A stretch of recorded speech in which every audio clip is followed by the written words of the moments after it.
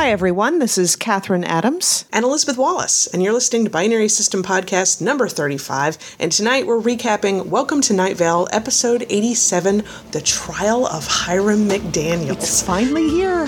It's finally here. So we've already listened to this episode. So, just fair warning, we're going to spoil the hell out of it. But, my goodness, that was an interesting outcome, wasn't it? Yeah, I was actually expecting the opposite outcome, the opposite verdict, actually, when this got started. Especially with everything that happened during the trial. I thought it was leading in a certain direction and went a completely different way. Well, I was afraid when I saw some of that it might actually lead to a mistrial. Now I'm kind of hoping it does. I'm surprised that I'm not happy about the outcome. Okay, so enough talking around it. We'll start at the beginning so we can actually discuss it without having to go in circles around it. So, first of all, if we had the intro and Cecil said, numbers don't lie, but humans using numbers lie all the time. And I'm like, it's just one example of how they just say something that's actually completely obvious but very deep at the same time. Very profound, nice. I thought. Yeah, I like that. Well, we started out with discussion about the trial. I think it's on its last day, I think, and it was Dana, Mayor Cardinal, took the stand today, and the judge asked her to tell the truth, the whole truth, and nothing but the truth. And she said, "You mean the entire truth?" Well, she starts talking, and the courtroom clears, except, of course, for the judge, who fortunately had the noise-canceling headphones at the ready, and Hiram stayed and listened to all the truth, and the stenographer, of course. But once Dana finished, she thanked everybody and she picked up her stuff and left. The transcript of the trial is going to be burned, and the stenographer too. Sorry, bad day to be a stenographer, I think. Yeah, they don't kid around with the truth in Night Vale. That's not, Interesting, I would have liked, Steve Carlsberg probably would have hung around for that. Steve Carlsberg knows all the truth, but I don't think he was one of the observers in the court, which is probably a good thing. Yeah, I think so. Do you suppose they would have burned the observers too? I'm surprised they didn't burn the jury and Hiram McDaniels too. Yeah, that probably has a lot to do with what happened, because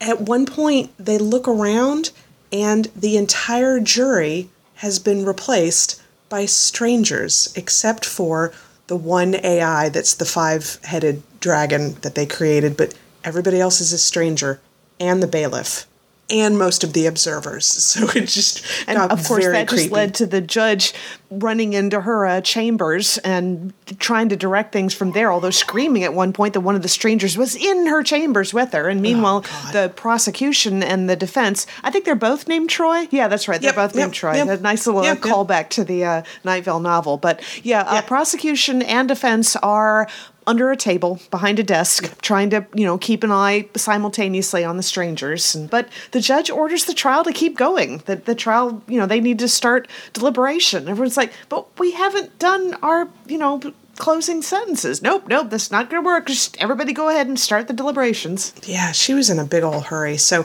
while the jury went off into deliberations, we went off to the weather. And I thought the weather was kind of interesting this week. It was fun. It was country almost, but it was very haunting. I like the accompaniment especially. I like that. Yeah, I actually I looked it up. So it was called Cocaine by Holy Moly.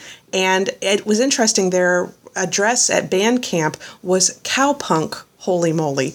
And so I looked up, and this is what Wikipedia says. And Wikipedia is 80% correct 100% of the time. So it says cowpunk or country punk is a subgenre of punk rock that began in the UK and California in the late 1970s and early 1980s. It combines punk rock or new wave with country music, folk music, and blues in sound, subject matter, attitude, and style. And I'm like, that's exactly what it was. That's what the song was. One of the lyrics at the very start was an apathetic shrug, we blame it on the drugs, but why care? It's not you, so that seems fair. And I took a look at their website where I found the lyrics, and it's really harsh meaning behind this particular song. It's the idea that no one wants to take responsibility for their own life anymore. So if your life sucks, it's your fault. That's what it means to be an adult, so you need to get on that. I'm like, Wow, that's huh. Yeah, it's not entirely incorrect. Right, it has very little compassion attached to that, but I can't say that it's entirely wrong. So yeah. On a slightly lighter note, I forgot to mention this. We had the Children's Fun Fact Science Corner was a poem this week, and you should definitely listen to the episode just for this poem. It was really cool. But I looked up the Cecil Speaks Tumblr site, which Kathleen always recommends for the transcript. And there was one stanza of it that you and I just kind of looked at each other. We're like, oh, that's cool. And it's kind of like sort of telling kids about being careful with traffic, but also about being careful with things that are hiding and might come and get them. And the one line was, its teeth are sharp, its eyes are sharp, its voice a dulcet maze. So walk real quick and step real light. And always look both ways. I want someone to make a children's book, an illustrated children's book that's just this poem. Just artist, get on that, because I want to see that. So yeah, and other fan art that I wanted. They mentioned at one point when Dana was telling the truth, the line was they listened as Dana unfurled the truth inside her, and I'm like, Dana standing up in front of the courtroom at the podium, and there's shadows behind her that are forming these giant wings or something, and I'm just fan artists, you want to help us out with that one? That'd be cool. Yes, please. We also had a Kleenex ad that I thought was kind of interesting. It was someone talking about the fact that you've got a lot of choices with your nose. You could choose to not have one and everything that comes with it, but you decided to go with that anyway. So we're glad you chose this imperfect form that you're for some reason stuck with. So. Yeah, the line at one point was, so you have this nose that half the time doesn't work anyway. And I'm like, all of my friends who are suffering from allergies, San Diego's just pollen crazy right now, apparently, because everybody's just dying. And I'm like, they'd agree with that a lot. This last season, for some reason, has been horrible with the allergies. And when the ad talked about your nose, you could just pop it off sometime. I'm thinking, you mean that's an option? Yeah, that would be great. Well, we come back from the weather, and we have a verdict, and they were only gone for a few minutes. And it's guilty on all charges. Yep, which surprised me because I think up until this point, I really thought Hiram had something to do with the strangers, that he was somehow scheming something because once again. Everybody except the AI that's specifically been programmed to be a five-headed dragon is an unmoving, unspeaking stranger. So I thought for sure Hiram was going to get out of it that way. That it was, of course, it was going to be, not guilty. No, but that actually isn't the most surprising part. The most surprising part is the judge is like, okay, so we've got a verdict, now sentencing, death. And both the prosecution and the defense are like, wait, this doesn't seem right. And she's like, nope, absolutely, it's death. I'm going to take Hiram out to be executed. It's going to be a bullet in the brain of all the four heads except for Violet, because Violet didn't have anything to do with it. So a bullet in the brains would not damage the heart or lungs or any other part that Violet's attached to. And Violet's like, wait, I'm attached to them. If they get killed, I'm going to die. And the judge so is like, that little thing. Yeah, that little factoid was, and the fact that it would be horrifying enough to be the only head tied to four dead heads, but... Oh, God, yeah. Oh, my brain was trying to figure out how that'd work, and I'm like, yeah. And the judge said, well, this is justice, and we're not responsible for the well-being of every innocent that comes through this court. Yeah, that sounds like Night Vale justice to me. Just like the life of one innocent is not more important than justice. Yeah, which is the exact opposite of the phrase, what is it, that it's better for 10 guilty people to go free than for one innocent to be convicted wrongly. Yeah, which is scary considering the fact that innocent people get convicted all the time. All the time. We're finding that out in North Carolina a lot. The Innocence Project has managed to exonerate a lot of people, and it's terrifying how many people have been convicted for bad witness testimony, bad actions on the part of law enforcement, that sort of thing.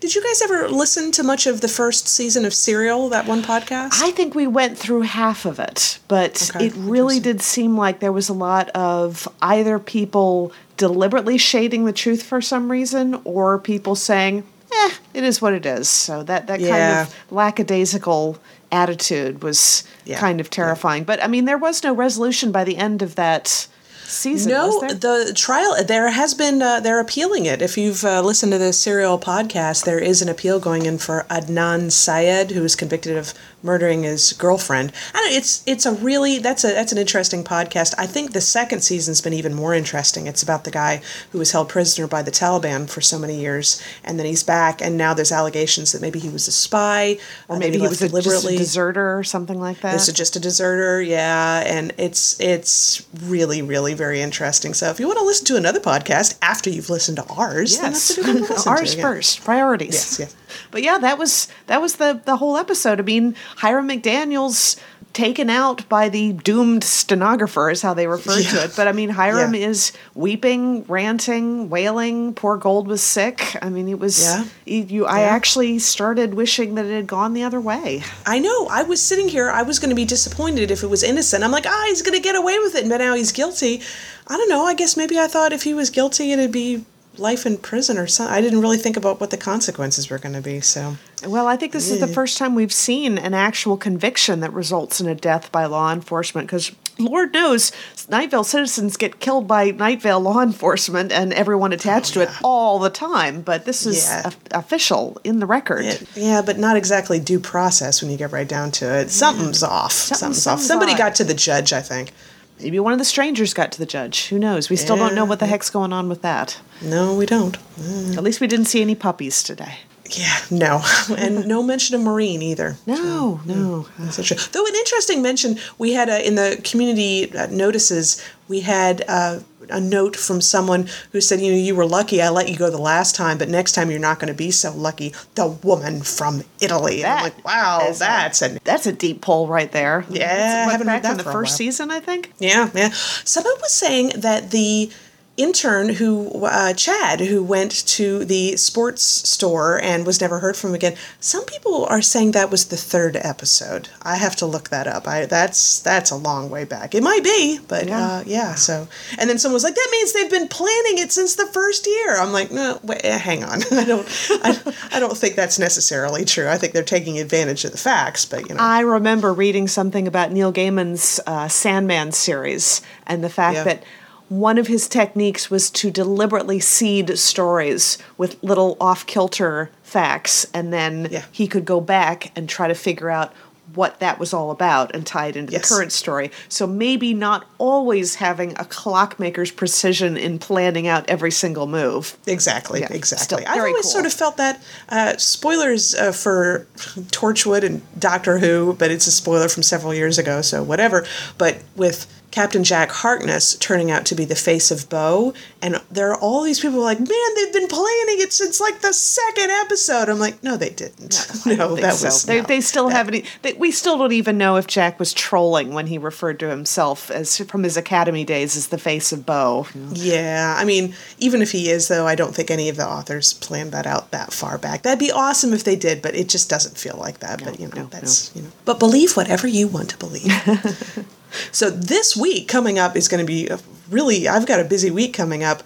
On Monday, at time of this recording tomorrow, I'm going with some friends to see the Star Trek orchestra event that's going on. They're actually going to be playing a lot of music from Star Trek in the movies and Star Trek in the episodes and showing video up on the screen, and it's up in LA, and so that's going to be, I can't remember, it's like the Star Trek Experience, or hang on, let me just look that up. Okay. Let me get that. And so that's the Star Trek Ultimate Voyage Rediscover 50 Years of Star Trek, and it's a city concert tour, so that's going to be fun. So that's Monday, and then on Thursday I'm going with several friends. We're seeing an early showing of Captain America Civil War. Oh, so awesome. Oh my goodness, I'm so looking forward to that. Man, everyone's going nuts about that. Yeah, they really are losing their minds. They had the premiere in London, and I have been so careful about spoilers, so I think the general idea is positive. I'm hoping, but this is going to be interesting. I think you saw that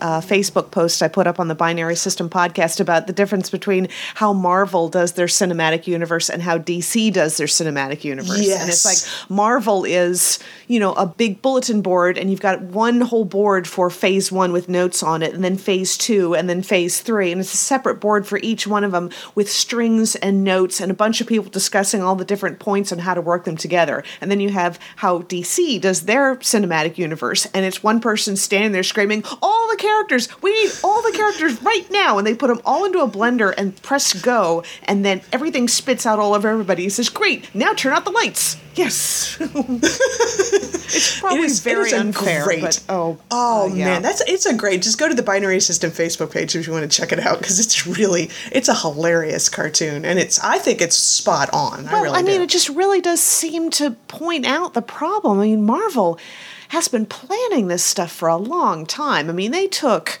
the time to introduce individual characters in their own movie with their own separate story, and in some cases, multiple sequels progressing, and then they did a big combo of characters. Whereas DC, all of them at once. No lead up whatsoever. So you get all the origin stories in one, 3 separate stories, probably a big battle as they all fight each other for no reason. And it's I don't get it. DC, you're going to have to put in the time. And that's, I mean, honestly, the whole debacle with, Marvel had Secret Wars last summer, which I still maintain is one of the best crossover events I've ever seen, just because each individual book was awesome, and then the whole world that they created together was awesome.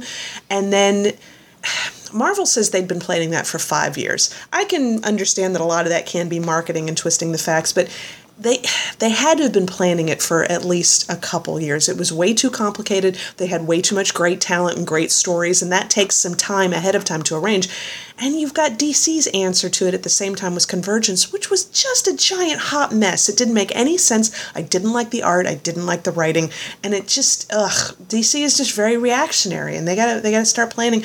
Hopefully, this whole rebirth thing that DC is doing, I'm cautiously optimistic. We'll see how it goes. It sounded like they were doing a good job of promoting it, certainly. I have to admit, the panel at WonderCon was very well done. So at least on a marketing standpoint, that was cool. We'll see if everything else lives up to it. But yeah, if they can get their ducks in a row in the comic book universe, that may help them out with the movie universe, because right now both of them are giant messes. So we'll see. Yeah, they do. Well, their TV stuff seems to be doing fairly well, isn't it? I mean, I hate the fact that I haven't actually been watching any of it, but everyone's saying nice things about The Flash. There, a lot of people are fans of Supergirl. I think our friend Vincent posted that he thought that the Flash Supergirl crossover was just adorable. Yes. Arrow, of course, takes everything by storm. Gotham is still doing well, but not as well as the other stuff. I've watched a little bit of it. It's starting to bow down under the weight of its own seriousness, I think. I think a bunch of people have pointed out, it's Batman without Batman. Which people were pointing that out from the very get-go, which I actually thought would be kind of cool. It's like, we're seeing this whole rich universe around him. And Bruce Wayne is there, but he's just a kid. I didn't have a problem with that. Every time I watch it, I'm like, it's really heavy.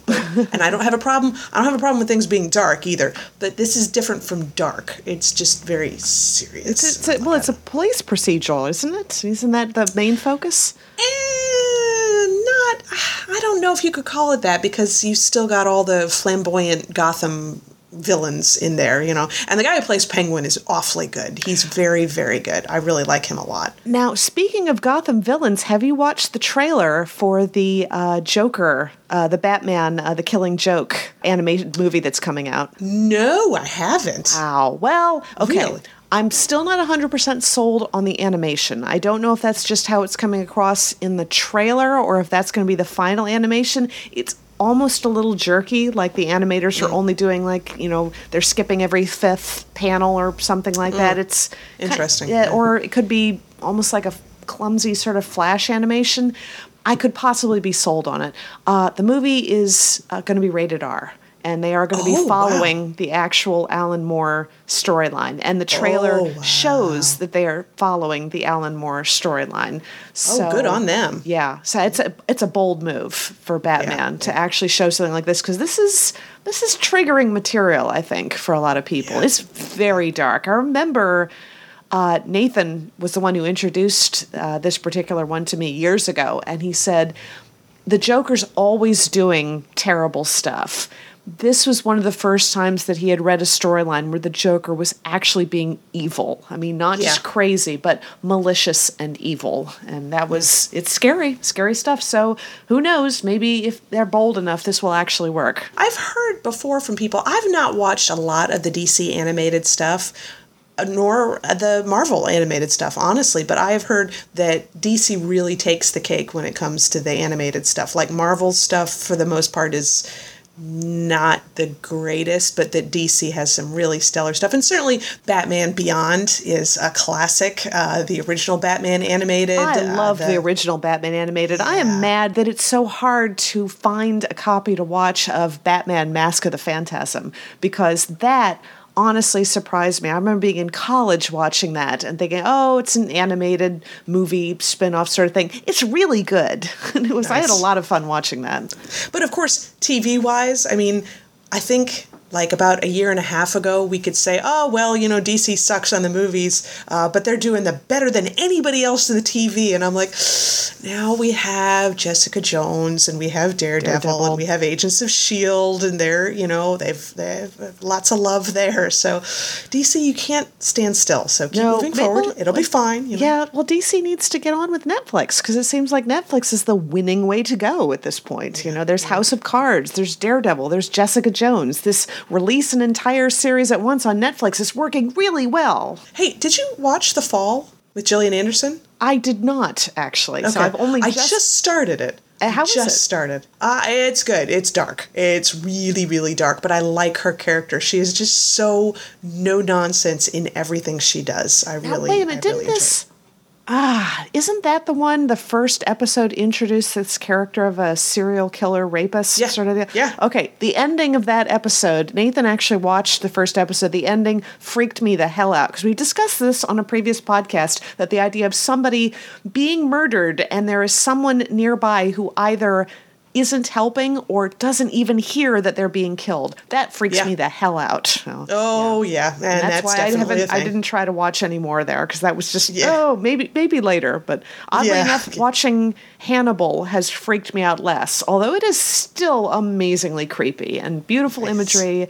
But I stumbled across a blog that the person who was the food designer on that TV show did, that she would do a rundown of the decisions that were made on all this beautifully presented food that Hannibal creates during the show, and all the stuff that she would go into to find things that weren't actually human but looked like they could be human that he was cooking. And it's all gorgeous and elegant, and you have to get freaked out every time you watch this episode that Hannibal is actually feeding unsuspecting people his other victims. So it's quite a complex show. I'm only in the first season, but just recently got into the episodes where Gillian Anderson makes an appearance. So that's always been nice to watch. She's it's so unfair. She just gets prettier the older she gets. How does she do that? She really does. I have no idea. I mean, David Duchovny's not bad looking either, but when it comes to who's aged better, I mean, she wins that one by a long shot. Yeah. She looks amazing. Other than that, make sure to check out pixelatedgeek.com for all the book reviews, all the podcasts, and Catherine and I are still planning on going to New York for New York Comic Con. It's funny, they were announcing for Welcome to Night Vale, they're going to be doing this live big party in New York, and we were waiting for them to announce what the date was going to be, and they announced it's June, because we were both like, we wanted you to say October when we were going to be there already. But it's going to be a big party and the new show and a dance party afterwards. It's going to be fun, so I hope everybody has a really great time. I know.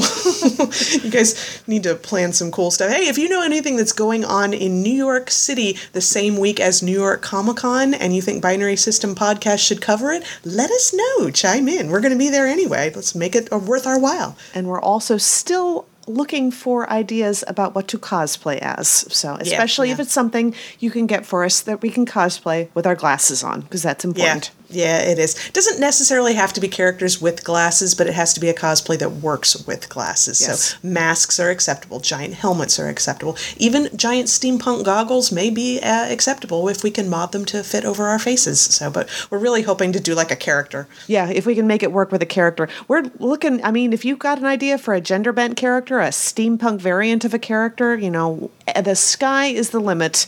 And if we can make the costume in just a few months. Yeah, exactly. If it's going to be like a couple of years, I still haven't learned how to use that moldable plastic stuff, but I might. If it's a costume that I think is worth the effort, then I've got some of it to test it out. I can't remember what it's called. It's like the stuff that you can actually It comes in plastic sheets. You can melt it with hot water or a hairdryer and mold it into shape and then sand it. It's very thin. It's workable.